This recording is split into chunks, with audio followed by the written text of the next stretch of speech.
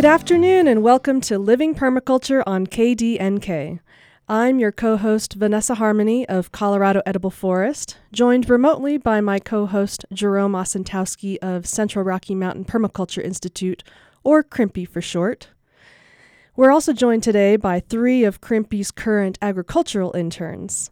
The theme of today's show is Finding Your Way to Permaculture. We'll examine the educational and career paths of our three guests and their journey in studying permaculture design. Musa Saab, Katie Giebler, and Tony Morrow, welcome to the program. Hello. I'll begin briefly by introducing our guests, then give them the opportunity to expand on their background, and then I have a collection of exploratory questions. Musa Saab is from Los Angeles. He's only 21. He's pre-med in college. He's been volunteering for about 4 weeks so far at CRIMPI and will be taking part of CRIMPI's Permaculture Academy. Katie Giebler is an industrial and systems engineer. She studied at University of Florida in Gainesville. She has participated in the Worldwide Opportunities on Organic Farms. The acronym for that is WOOF. Jerome will be referring to them as woofers. Katie has been a woofer since February of 2023, where she's had experience in cultivating vegetables and livestock, including pigs, chickens, sheep, and goats. Katie is a Lean Six Sigma Green Belt. Katie has worked on production schedules, reports, and efficiency improvements at a coffee plant. She's been a manufacturing analyst for marine or naval systems company, and she's been a demand and supply analyst for orthopedic implants company. Tony Morrow has been a woofer, or a volunteer on organic farms, since May of 2021. He's worked as a designer or programmer or machinist for a motorsports company, a programmer and machinist for a tower and crane hoist company, as a manufacturing engineer for an aircraft company, and various other engineering and manufacturing companies. So I'd like to hear from all three of you. Tell us a little bit more about your background. How did you first learn about permaculture design? And what is it about permaculture design that piqued your interest? I'll start with myself, Musa. Hi. I first got introduced to permaculture through reading one of Mark Shepard's books, Restoration Agriculture. And then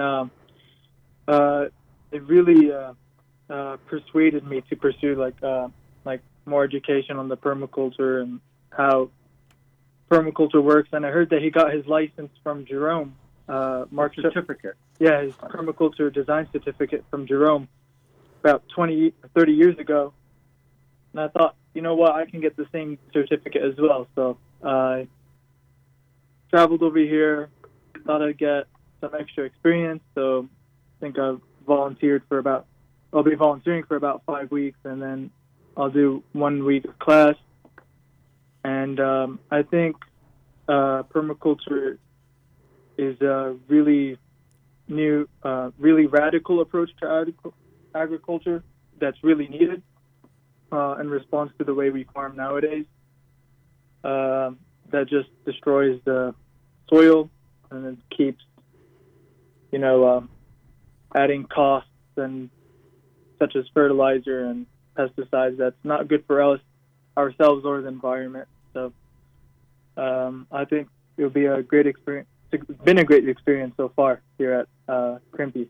I noticed, if you notice, he has a little accent, and he's actually Lebanese, and he brought his brother along as well. So it's a kind of a 2-for-1 thing here. We've had a couple of young guys, and they've had a lot of energy, and we've gotten a lot of carbon moved around and built a lot of things, and it's been really good having them here, and that's been fun. And he's going to take some of this back to Lebanon to maybe help with his grandfather, who owns hotels there, and he's going to do some permaculture back there, hopefully eventually. So who's up next?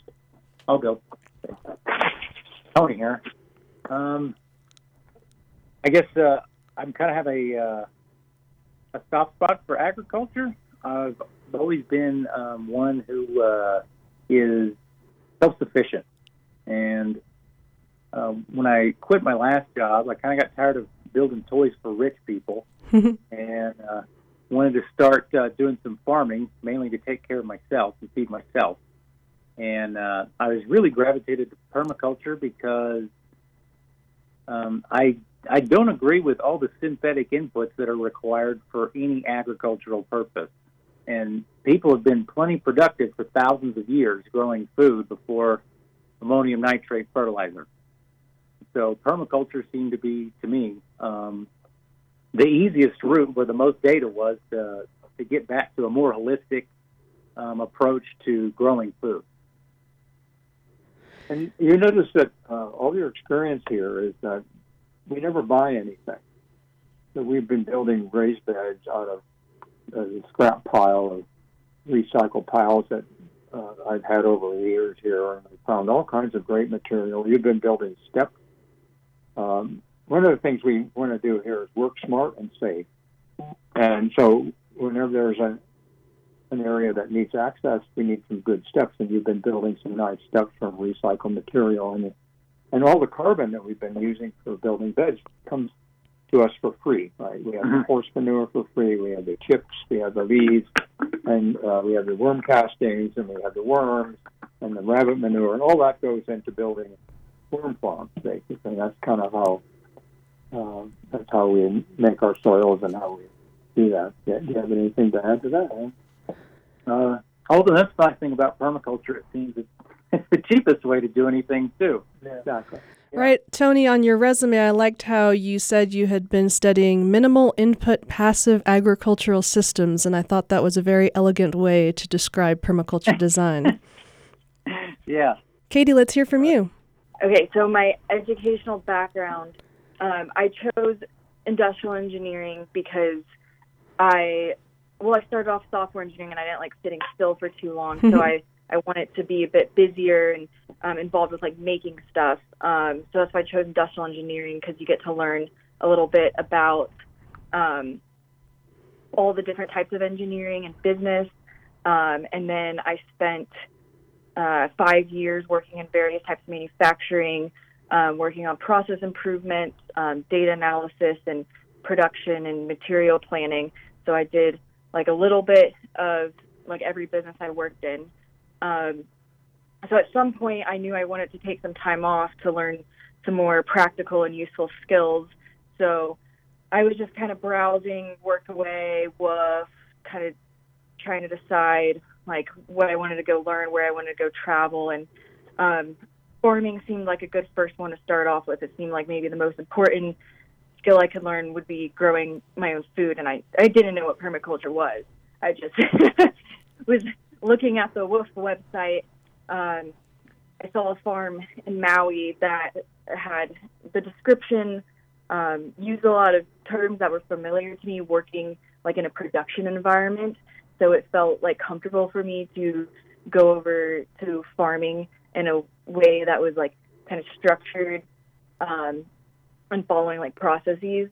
So once I got to the farm in Maui, they were using aspects of permaculture, and there was a permaculture class I got to take for free on the farm. And then I just got hooked after that, and have been to 2 more farms that also use various aspects of permaculture.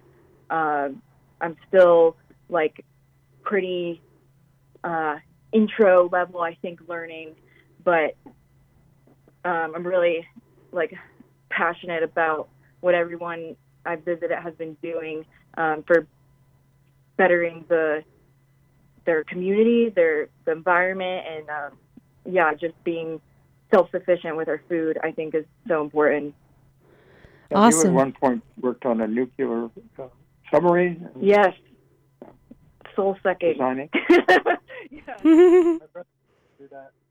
So what piqued your interest? Well, what has been your impression here since being here, eating all the mulberries and king cherries, and seeing all the fruit that's on the vine ready to ripen over the next 2 or 3 months? Oh, I was telling Tony like yesterday that eating the mulberries and cherries off the tree is like the highlight of my day. Just walking out there and snacking straight from the tree. and we have the best fruiting year of ever crimpy in probably the 40 years of crimpy here. We have more fruit on the vine, slow release. Just every week there'll be something new, and right now we have so many mulberries. It's one of my favorite trees, and we're going to have to do some sheets and shake mulberries down off the tree and gather them from pies or something like that.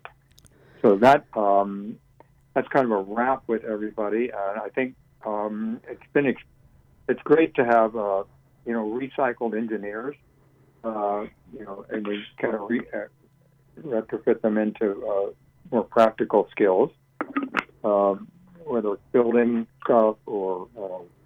And we're going to start our academy on Saturday, and this will air on Monday. So if there's still anybody who wants to take the academy, they could take one day, or they could take the second module, which is the Forest Garden module. They check our website out, prmpi.org, if you want to do any part of the academy. And it's going to be a great class. We're going to have a field trip on the 15th to 4 different greenhouses that we've managed or designed, and we're going to go see Stephanie Sison's food forest and play in the greenhouse, eat a lot of mulberries, eat a lot of cherries, and we have lots of raspberries too, lots of really amazing raspberries, tropical and red raspberries and blonde raspberries coming on big time. And you're learning permaculture as a sidebar of you being here, and you're learning agricultural skills. You learn while you work. Well, let's go back to something from Katie's educational and career history. You're a green belt in Lean Six Sigma. Tell us, what is Lean Six Sigma? Okay, so it's like a combination of 2 different philosophies. So lean is like reducing waste in like a system or a process, and it was started by Toyota. So when you're looking at a process, there's different types of waste, and you want to identify them, reduce it to be able to do your process in the most efficient way possible. Six Sigma is more statistical based. It's about reducing defects in a process. So you want to be able to produce the same result every time, most of the time. So I spent a lot of time in my career just like teaching people the different tools in the Lean Six Sigma way, so we can look at our processes. So, for example, like assigning IT ticket problems in a theme park to be resolved, and incorporating everybody who touches that process and getting them sitting in the same room, talking about it, mapping it out, identifying all of their waste, and doing timing of how long things take, and having a baseline to improve from. Interesting. Well, in your history, Katie, and also in Tony's, I noticed there was a lot of focus on efficiency and cost reduction, which are in line with the permaculture principles of producing no waste, applying self-regulation and accepting feedback, creatively using and responding to change. So I was just wondering if you could reflect on what kind of comparisons or divergences or similarities you've observed with those principles and in your history compared to permaculture design. I think it's they pretty well 100% parallel each other, except the motivator for efficiency increased is cost reduction. Right. So if the metric was changed to where cost wasn't a factor and it was environmental doing benefit, the best thing for the soil, mm-hmm. then it would be exactly the same. Well, as I'm sure you know, permaculture design can be applied to more than just site designs or agricultural designs. In fact, at one point, I used permaculture design to design my future career path in life when I was at a crossroads, as I kind of sense you might be as well. So can you think of something in your life or at home or in your career pursuits that you might like to apply permaculture design to in the future? Yeah, one thing I think about a lot is I don't. My big problem with human consumption is not necessarily that humans are consuming, but none of their waste streams are soluble to the natural environment. Mm-hmm. And then you could consume limitlessly if your waste was food for something else. Right. So that would be something that I've thought about frequently. And here we have the example of, where everything goes into the worm farms. And right. We have a composting toilet, and you experienced that. We actually got to change out a barrel and put in the mycelium and the worms and recycle that. And that's a 25-year-old composting toilet that's been permitted, has an engineering stamp on it, and it's legal to use by Eagle County. So, and we have line drawings of that. So we would like to start building these composting toilets because they really work. Yeah, and they work in high altitude, cold environments. And we have this amazing end product that we don't use on vegetables or anything. We just use it on shrubs and trees, and it's a very small amount of end product. But it doesn't smell, it doesn't withdraw flies, it's non-toxic, and then we wean ourselves off of our septic system. Yeah. So all the solids come out, go into the composting toilet, recycled through mycelium, worms, and that's been a really great experience for me. And we during our process of trying to get the special use permit, we were forced to get an engineering stamp on that, and so we did that. But we're using our composting toilet as used by right, as used by farm right. Mm. Right. So Musa, are you going to continue on your pre-med path?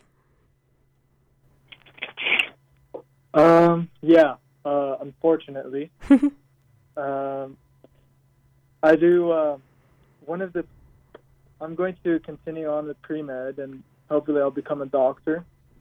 I'll see if it's fulfilling, as I think it will be. But I do want to get into permaculture as young as I possibly can, because growing trees takes a lot of time, and I would like to see the fruits of my labor before I,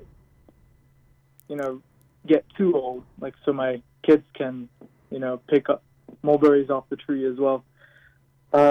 Getting back to the economic side of permaculture, one thing that I've really learned from one of Mark Shepard's lectures was every time you have an expense, you can draw yourself onto the other side of the equation and make a profit.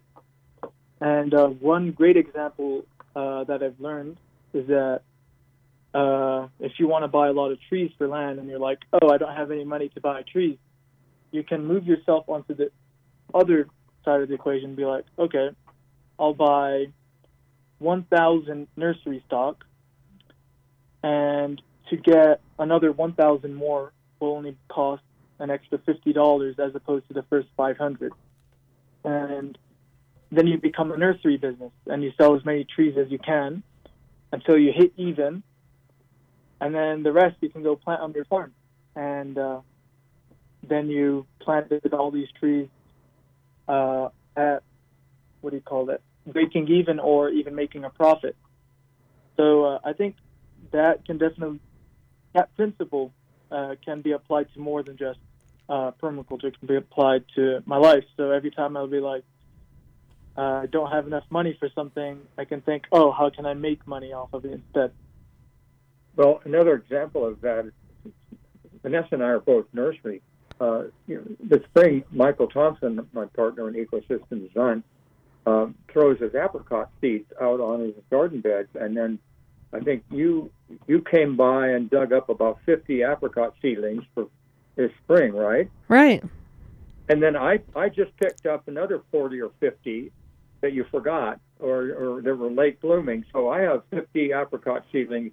So all you have to do is find a seed, plant it, and then you have a tree. For the most part, if you don't need to graft it, most stone fruits come through the seed. So you eat that seed and you stratify it, and you plant it next year, and you have a tree, or you can graft onto that tree. So doing nursery or getting a food forest there's a lot of really interesting and cheap ways of doing that. And so it's amazing. We just dig them up out of the ground, pot them up in on pots, which is free, and we make our own soil here because we have worm castings and we can find other things to make our own potting soil. So basically, you have no cost to do a nursery. And again, we can dig up 15 plum trees, suckers, and seedlings from every one of our varieties of plums and sell those.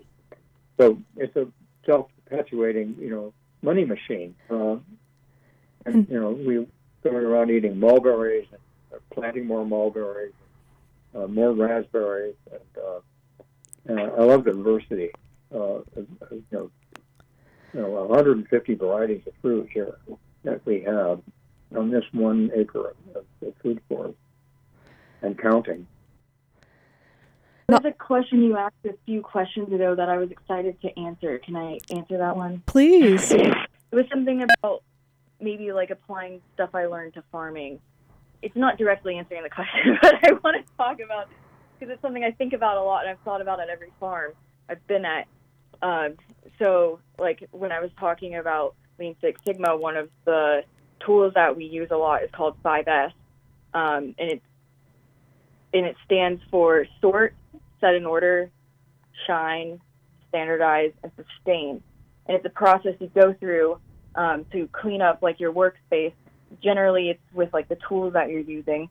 And the benefit of this is you're reducing motion, searching for tools, and you end up reducing a lot of time, like searching for tools. And if you're sharing a workspace with other people, like everyone will know where it goes back, and it will reduce little arguments with each other. And I've seen it just save years off of people's lives in the manufacturing environment, not searching for tools. So that's something like I'm passionate about, like bringing over to farming, like while I'm working on farms or have my own farm, is that that concept from what I've learned in my career. Yeah, we need to organize our tool set. Nothing is organized, and we have to put away tools when we use them. I need to have somebody come and organize my workbench, and my tool, my workshop, so that we can actually. But we've been able to manage, and I've noticed that you've been able to build steps and everything from whatever we find, whether it's screws, fasteners, wire, boards, liner. We built some really nice beds without any. Building those beds, if you went down to Lowe's, it would cost a couple of $300 or so, and by the time to haul it in here, and we found it all on the site, and then we had found all the soil to build the bed, and we'll be planting a pulse crop of radishes and presto turnips in there, and eventually this fall we'll be seed garlic in those beds.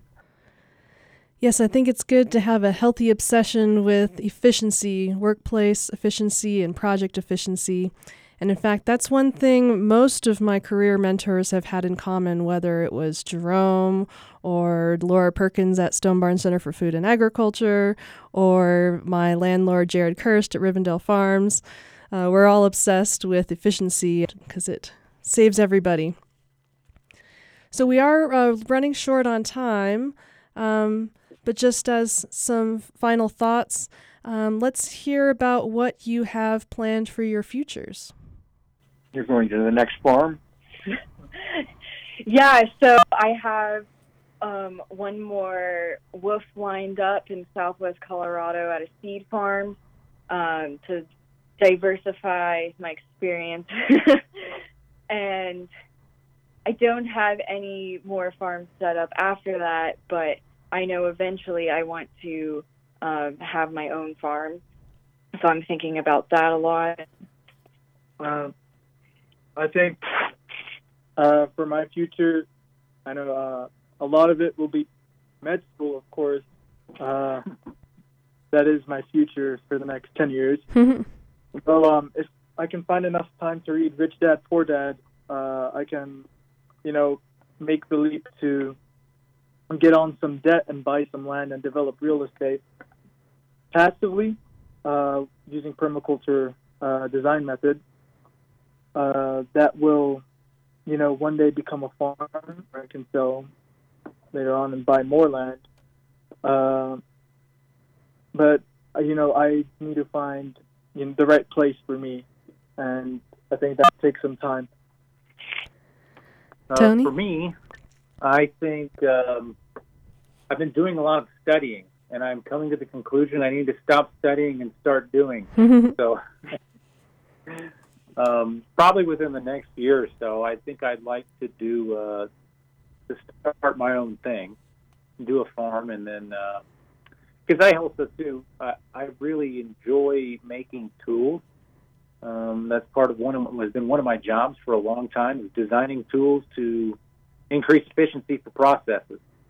And then one thing I have a lot of passion for is I like human-powered machines, and then there's a lot of meat on the bone in between a shovel and a tractor that can be improved. So that's going to be one of my focuses, and then also probably teaching, and then replicating the data that I've obtained, and then trying to, present it in a way that my brain understands it to other people. Because some people learn from other people, Right. It's easier to absorb information from, different people. So. Absolutely. Well, you all have some very fascinating perspectives and backgrounds. So thank you so much to our guests, Musa Saab, Katie Giebler, and Tony Morrow, for joining the program today to discuss their educational and career paths and their journeys in studying permaculture. As always, you can contact Jerome and Crimpy at 970-456-3480 or crmpi.org. And you can contact myself and Colorado Edible Forest at coloradoedibleforest.com. We'll talk to you next month on another episode of Living Permaculture on KDNK. Thank you. Thank you. Oh, grandfather, tell me how it was when you were young. Was the world so very old when your life had just begun? Oh, grandfather, tell me